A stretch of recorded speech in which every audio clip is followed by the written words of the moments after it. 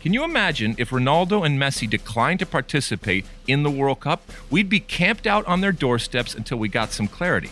But this World Cup will go on without Hegerberg. And I think she'll regret not being here. Maybe not now, but later. She may never get another chance. Sometimes the best way to affect change is actually from the belly of the beast. Hello, Sunshine. I'm Alexi Lawless, and welcome to the State of the Union podcast, where we look at the beautiful game on and off the field through the lens of red, white, and blue-colored glasses. This is a special episode coming to you from Paris, France, and the Women's World Cup. Joining me, my friend, my colleague, my guiding light, David Mossy, a soccer savant and a Fox Soccer researcher and writer extraordinaire. Monsieur Mossy, comment allez-vous?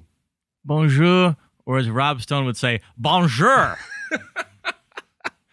Well, we talked about it. We planned for it. We dreamed of it, and here it is. It is upon us. We were recording this on the eve of the first game, and the Women's World Cup kicks off with France versus South Korea.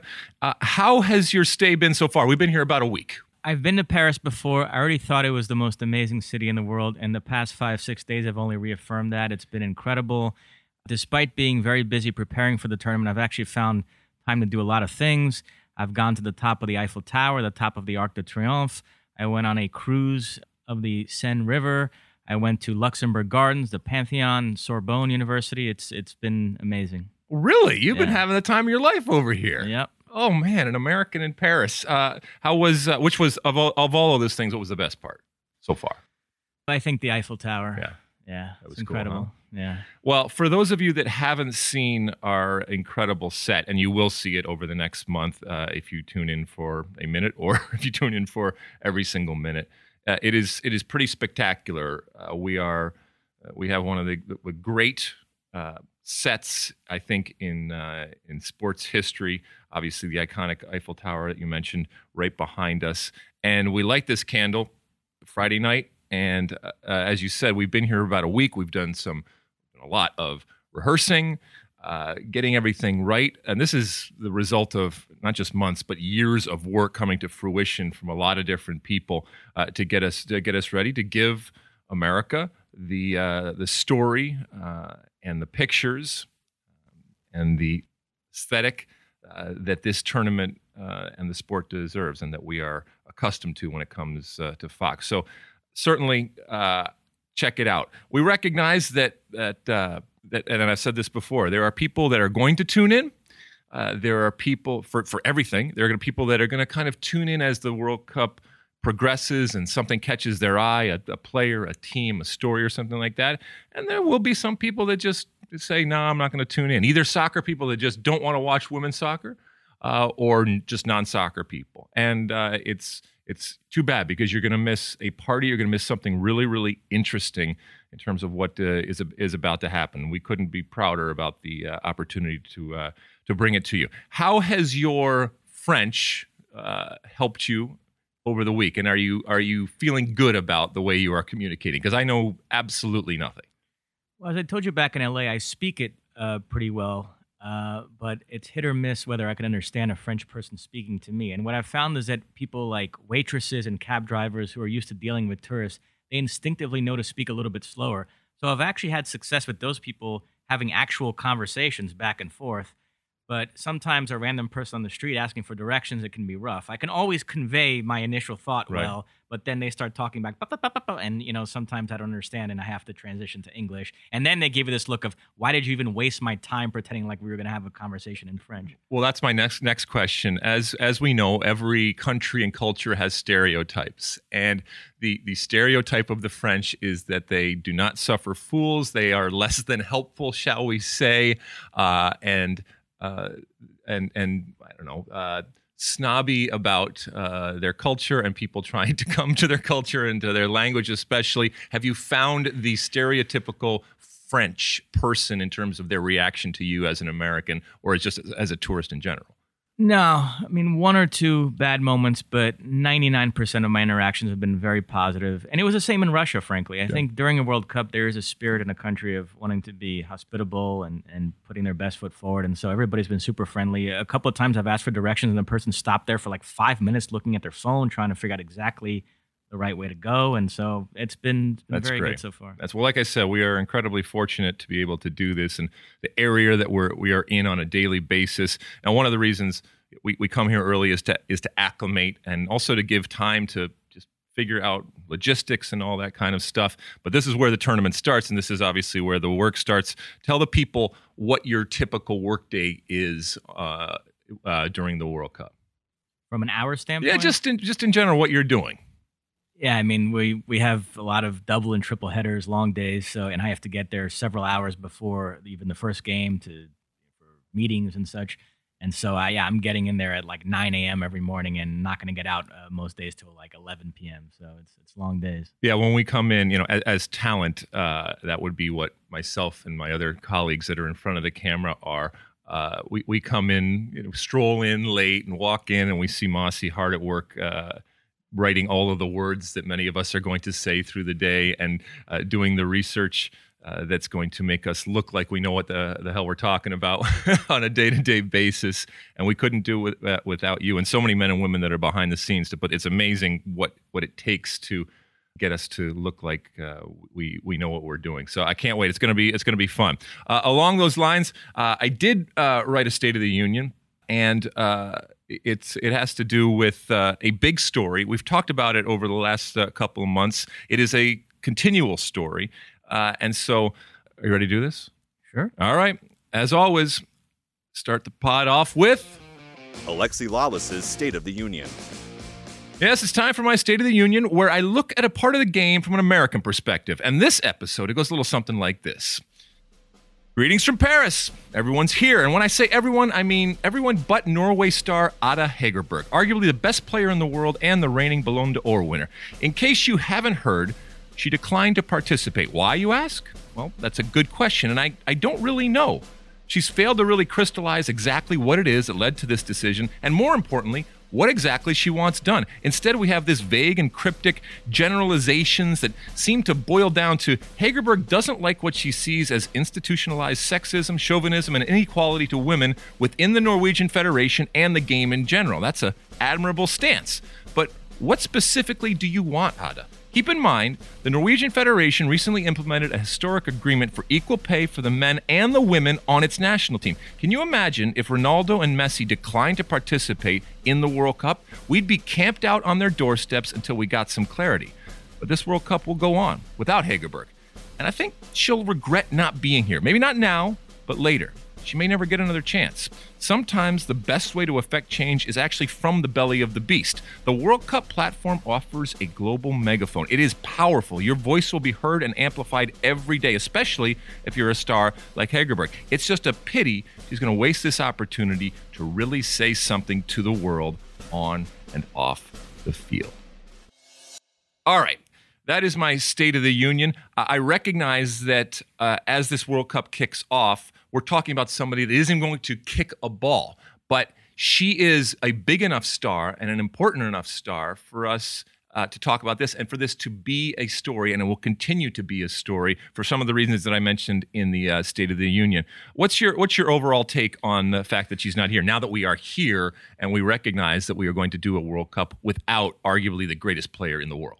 It's an amazing story. The only equivalent I can think of on the men's side is Johan Cruyff playing in the 1978 World Cup in Argentina. And what's really struck me in reading the comments from the other Norwegian players is that if we're being honest, a lot of us don't follow women's soccer on a day-to-day basis. We sort of parachute in for a month every 4 years.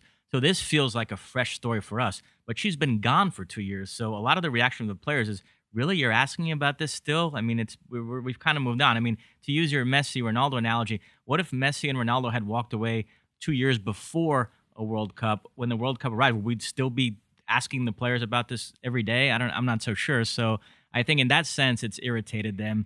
But, it's understandable, like I said, in our respect, because it is just an incredible story to not have the best player in the world in her prime playing in a World Cup. It is interesting. And, I get the incredible opportunity to work with some really talented and smart and funny colleagues that just for the World Cup that I don't necessarily work with on a continual basis. And the women that you will see for the next 6 weeks are pretty incredible. And whether it's people that you may have seen in the past in our coverage, like a Kelly Smith, or whether it's somebody new like Australian Kate Gill, these types of players, Ari Hinkst, these types of ex-players and TV analysts right now, it's interesting to talk to them and just the incredible spectrum of reaction that we have to something like this. And while you'll only see what happens on air and on our set, some of the most interesting, if maybe not appropriate for air type of conversations happen back in our green room. And that's where you really get a lot of the nuance and the depth and the really interesting perspective from a lot of these women that still work in the game, whether they're coaching or whether they're doing television. And their reaction to this is one of, maybe I'm a little bit more confused than they are, but as you said, they've been dealing with it and known about this for maybe a lot longer than the general public out there. But it is, as I said, a shame that we're not going to, just from a pure soccer playing standpoint, and this isn't just a defender or a leader and a captain, this is an attacking player. And obviously our game is ultimately about scoring goals. And so to be deprived of this great goal scorer for Norway, it's a pity. The irony is that when we look at it from a tactical perspective or an actual soccer perspective, which sometimes gets lost in this whole story, she wouldn't necessarily, as good as she is, your team is going to be better. But their problem isn't necessarily scoring goals. Their problem isn't necessarily intact. They have other problems around the field. So would Norway all of a sudden be a contender with her on the field? I think that may be a little stretching it a little bit, but still, to not have somebody who is such a presence on the field, and to not have her being able to voice it on a continual basis. It'll be interesting to see if and when she shows up during the World Cup, because there's certainly talk about her being involved in media and stuff like that. And maybe she goes the other route in terms of getting her voice out there and talking about the things she wants to talk. Well, she plays her club football for Lyon, and that will be a common theme this month, because it seems like every other great player in this tournament plays for Lyon, and that's an amazing story. Rory Smith wrote about it recently in the New York Times, how they're actually the greatest club team in the world, men's or women's. But staying on that point, I found it fascinating. I've talked about how this sport is consumed differently in the United States in terms of the relationship between club and country. And in talking to some of the American players we work with, they're incredulous that someone who doesn't represent her national team can win the Ballon d'Or. But that seems normal in the rest of the world, where they value the club side a little bit more. And so, and you would think that if you're going to be the quote-unquote best player in the world, this is the stage where you have to cement that, and she's bypassing that, and yet we have no problem continuing to refer to her as the best player in the world. So there's an interesting philosophical divide there in terms of how much you emphasize club versus country. Look, and I know I'm demanding information because of what I feel is a lack of clarity, and I'm demanding that, and she has no responsibility to me or anybody else, but that's kind of what we do. But I would love her to, like I said, provide some clarity as to what it specifically is that she is aggrieved by and what she wants changed, rather than those generalizations that we have out there. If it's, I just hate the coach, then I hate the coach. If it's, I hate the federation, I hate the federation. It's because you were mean to me and my sister. Her sister has had time with the national team too, and she also is not on that. Now, whatever it ends up being, it's just we don't get that, and it's really. It's an interesting and fascinating story. It won't go away. As I said before, and we'll end it with this with regards to this story, I do think that she'll regret it. And it's not that she won't take pride in standing up for what she believes in, whatever that may exactly be, but you don't get a lot of opportunities to play in a World Cup. And when you're old and you can no longer function in your capacity as a player, and you look back at opportunities missed, and we all have them. We all have different regrets. I think deciding not to play in the World Cup, and she might continue, and I think she will continue to go on to be a great player, but not having that moment, not having this moment specifically in France, I do think that she will regret it. But we all have regrets in life. The World Cup goes on. It is spectacular. There's plenty of stars, believe me. This World Cup is not contingent on whether Ada Hegerberg is involved or not. Anything else before we move on, Mossy? All right. let's move on and talk a little bit more in general about the World Cup. You are knee-deep in everything that's happening. As I said, we're recording this before the first game happens, where the hosts kick off the event. Has anything changed in your mind over the past week or so with regards to teams that you're looking at, stories that you're looking at, or anything else? No, I mean, this is the deepest field in Women's World Cup history. It's fascinating, the fact that the European champions, the Netherlands, the South American champions, Brazil, the Asian champions, Japan, and the Olympic silver medalist, Sweden, none of them are seeded teams at this World Cup. That tells you about the depth right now in the women's game, which is just increasing every day. And so I think it's going to make for a phenomenal tournament. I mean, there are already a lot of teams and players I was interested in going in. And then just in the last week and doing more research on it, I mean, it's every group. There's multiple teams that I can't wait to watch play. I'm fascinated to see how Spain look, all the success they've had at youth level the last couple of years, and incredible qualifying campaign. A lot of people think it's been building towards this summer being the breakthrough for them. I mentioned the Netherlands with Miedema and Martens. They have really one of the best attacks in the tournament. Australia, who haven't had a great run in here, their warm-up games, but there's so much talent there. Sam Kerr. So yeah, it's going to be just a fascinating tournament. So as we did last summer, I will be putting out, as the tournament progresses, my top 10, my rankings of where everybody is. People will come in, people will come out, people will go up, people will go down, depending on what is happening on the field. And certainly after the first round of games, that will change. I'll just give you the latest one that we did with a couple of comments on each of the teams. So I have a number 10 right now, Sweden. I think they are going to struggle to score, but I think that they will frustrate teams defensively. We all know defense wins, and so I think that's what's going to take them through. Canada at number 9. They are a one-trick pony with Christine Sinclair, but it's a hell of a pony. But I don't think that ultimately Canada truly believes that they are one of the elite teams. Number 8, I got Japan. They are in the midst of this youth movement after their 2018 U20 World Cup win, and I think they're not quite there. They need another year, and this is this interesting phenomenon because the Olympics are such a huge part of women's soccer. They're able to look forward a year to the Olympics and kind of say that's where we crest, and so I think if you're looking at Japan right now, they're a year out. They need another year of blooding of this younger type of generation that's come in. Spain, you mentioned, which I think everybody's really excited to see because of the potential. I think they have everything but that final product. They have possession, they have flair, they have courage, and if and when Spain becomes ruthless in front of goal, look out. Everybody look out, because they will be the complete package up there. Netherlands at 6, not ready for prime time back in 2015 when a lot of us were looking at it and say, hey, this is a team to watch. They weren't quite there. And since then, they have won the European Championship.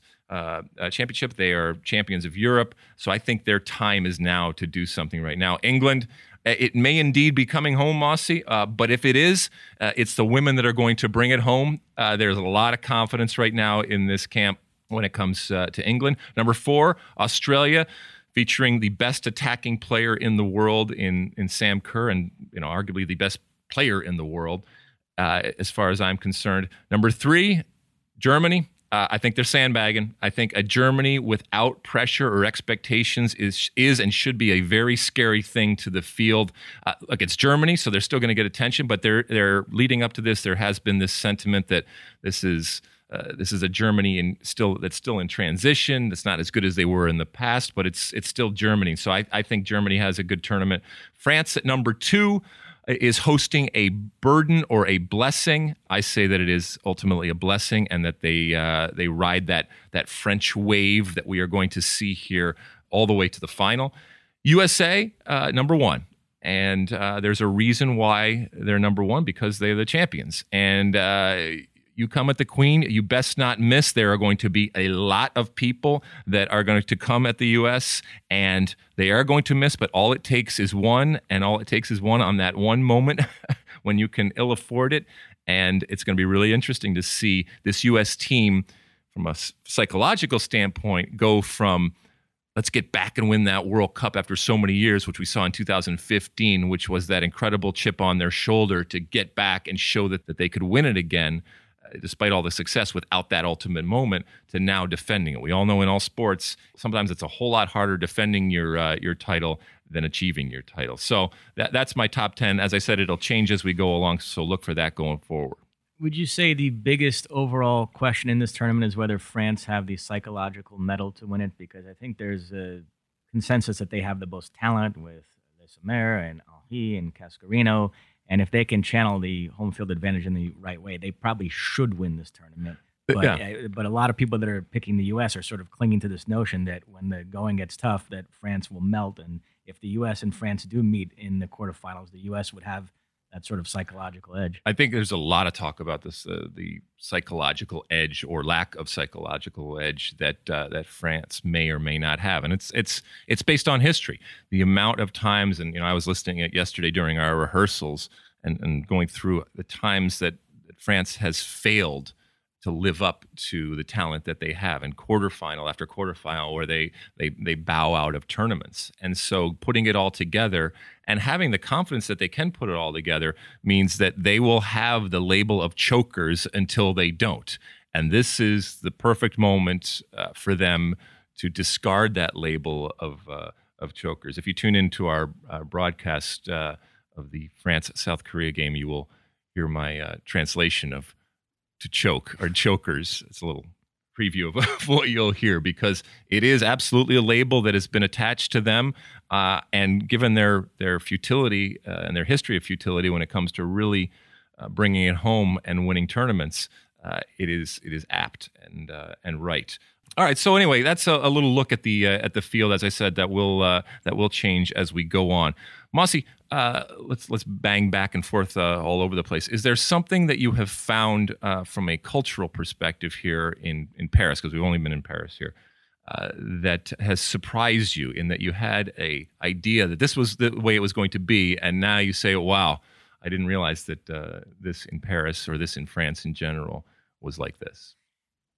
Not surprised, but one thing that's caught my attention is they find it very strange when you finish a meal if you ask for your check right away. There's sort of this expectation in France that you're going to lounge there for an hour and smoke a cigarette and drink wine and just hang out.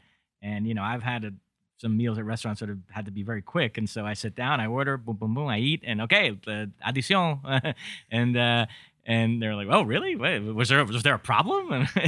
The other thing is, which I'm still trying to get down, is the tipping, because evidently in this country you don't tip nearly as much as you do in the United States. But my nature is to throw down 20%, and let's just say I've gotten a couple of very happy looks from waiters. Really, really. Now, correct me if I'm wrong, but I think last summer in Moscow, your social calendar was a topic of conversation. Any potential friends out there on the horizon that you have met, either at your hotel or out on the streets or anything like that? Yeah, one or two targets. Nice. I'd say, but I'll talk more about that as the situation progresses. I'll update you on any new developments. Wonderful. Well, this is a city of love, and you are a romantic, my friend. So I look forward to hearing how that progresses, especially with your mastery of the French language. All right, as I said, we are these are going to be abbreviated type of episodes, but this is a summer of soccer. And while we are here and focused and concentrated on the Women's World Cup, we also have another team when it comes to Fox that's back stateside, getting ready to bring you the Gold Cup. We have recorded this after the latest U.S. outing when it comes to the U.S. men's national team as they prepare for the Gold Cup, and it's the first problem, shall we say, under the Greg Berhalter era. Back to reality, a loss with the U.S. men's national team as they prepare for the Gold Cup against Jamaica. I watched the game, and my thoughts are that this was, first and foremost, an experimental lineup in terms of formation and the way that Greg Berhalter played, experimental in terms of the amount of players, the personnel that he used, including some very young players, including players that aren't even on the Gold Cup squad. So it's a little difficult to judge it, but ultimately in this day and age when we were looking at the national team in the context of Cuva and losing to Trinidad and Tobago and not making the World Cup, it ultimately comes down to winning and losing, and especially winning when you're playing against inferior opposition like Jamaica, or I guess I shouldn't even say inferior, perceived inferior opposition like Jamaica. So it wasn't a good result, although there were times where I thought they actually did very, very well. Since that time, Greg Berhalter has come out with his 23. I think one of the big talking points is that Josh Sargent, a young player who had been brought into this camp, and I think everybody from the outside, including myself, thought, well, he was brought into this camp because he's going to be on the Gold Cup roster, because this is a player that could also be eligible for the under-20 team with Tab Ramos over there in Poland that is doing great things. They're heading off to the quarterfinals after beating France, by the way. But Josh Sargent, who is eligible to play on that team from an age perspective, was not on that team. And the thinking was, all right, well, this summer, we're not going to have him play in the Under-20 World Cup because he's going to play in the Gold Cup and get that type of experience. That's how good he is. No, we come to find out that Greg Berhalter has said no. He is not on the Gold Cup roster, to the frustration, the consternation, and the confusion of a lot of people out there. I don't have any insight as to why this ultimately happened. I'm sure that there is a reason from U.S. Soccer that will come out and clarify what's going on. But just in general, when it comes to the men's game, when it comes to the U.S. in particular, any thoughts, Mossy? Yeah, Sargent occupies that weird space that players find themselves in sometimes, of being almost too good to play in an Under-20 World Cup, but not quite good enough yet to help the senior team. And so, but you'd like to see him have been in one of the two tournaments. Now, as far as the Under-20s, Berhalter, I thought, gave a good explanation there, is that if Sargent was there, Sebastian Soto wouldn't have gotten the opportunities that he's gotten, and he's taken full advantage of it. And now the U.S. has uncovered potentially another very good center forward prospect. So I think I have less of an issue with him not being with the Under-20s. I do think Berhalter needed to find a way to get him in the squad. It would have been a good experience for him. And you know, Berhalter said himself, I expect him to be our starting striker for many years to come. So if that's the case, I mean, wouldn't this be the start of that process? And this is where Ernie Stewart comes in, the technical director for U.S. Soccer. I mean, this is stuff that should have been thought about, should have been planned. And I'm not saying it wasn't. There might, like I said, be a legitimate reason, but you need to have thought about it, to have communicated with his team in Germany. We know that while he played a little bit and scored a couple of goals, it wasn't a consistent type of starting position, let alone a consistent type of being in the 18 situation from him. So he's going to go a summer without getting the experience of playing in an international tournament situation that I think could have made him better. And that's a pity, because we look at this player as a potential goal scorer for the U.S. team moving forward that can help replace the likes of Josie Altidore, but not so fast, right? Now, this Jamaica result might have been a little bit of a buzzkill, but prior to it, there was starting to be some talk in U.S. soccer circles about a treble this summer, winning the Under-20 World Cup, the Women's World Cup, and the Gold Cup. Wow. Slow your roll, man.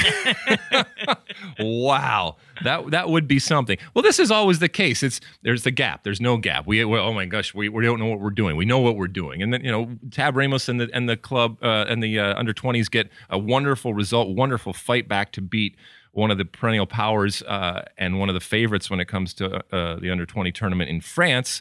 And now the gap's closed, and we know what we're doing. We're great in development. And Tab Ramos should have been named the national team coach. This is what we do. But it's going to be fun to see how this under-20 team continues on through this tournament. Their next opponent in the quarterfinals is Ecuador. So that'll be interesting. But that's a winnable type of game. I mean, if you can beat France, you can beat anybody, I suppose, in the tournament. And then from a Gold Cup perspective, what ultimately this team looks like, and is it back to the usuals with Josie Altidore and Michael Bradley and these types of players, and players that have been with Greg Berhalter. And look, every coach has people that they like. These are human beings, and they come with all of their baggages and their biases and their histories and stuff like that. So when Jossie Zardes gets the call over a Josh Sargent, people are automatically going to say, oh, it's Jossie because he played with Greg Berhalter in Columbus and that kind of stuff. When it comes Will Trapp in the midfield, who lost possession here or there, oh, you're playing him just because you played. But that's favorites and all that kind of stuff that happens in every team, every sport, every coach. Now, I'm going to be dealing with this not only with the Gold Cup, but also the Copa America with Brazil. Because of the time difference, we're going to have some crazy kickoff times for those matches. Yep.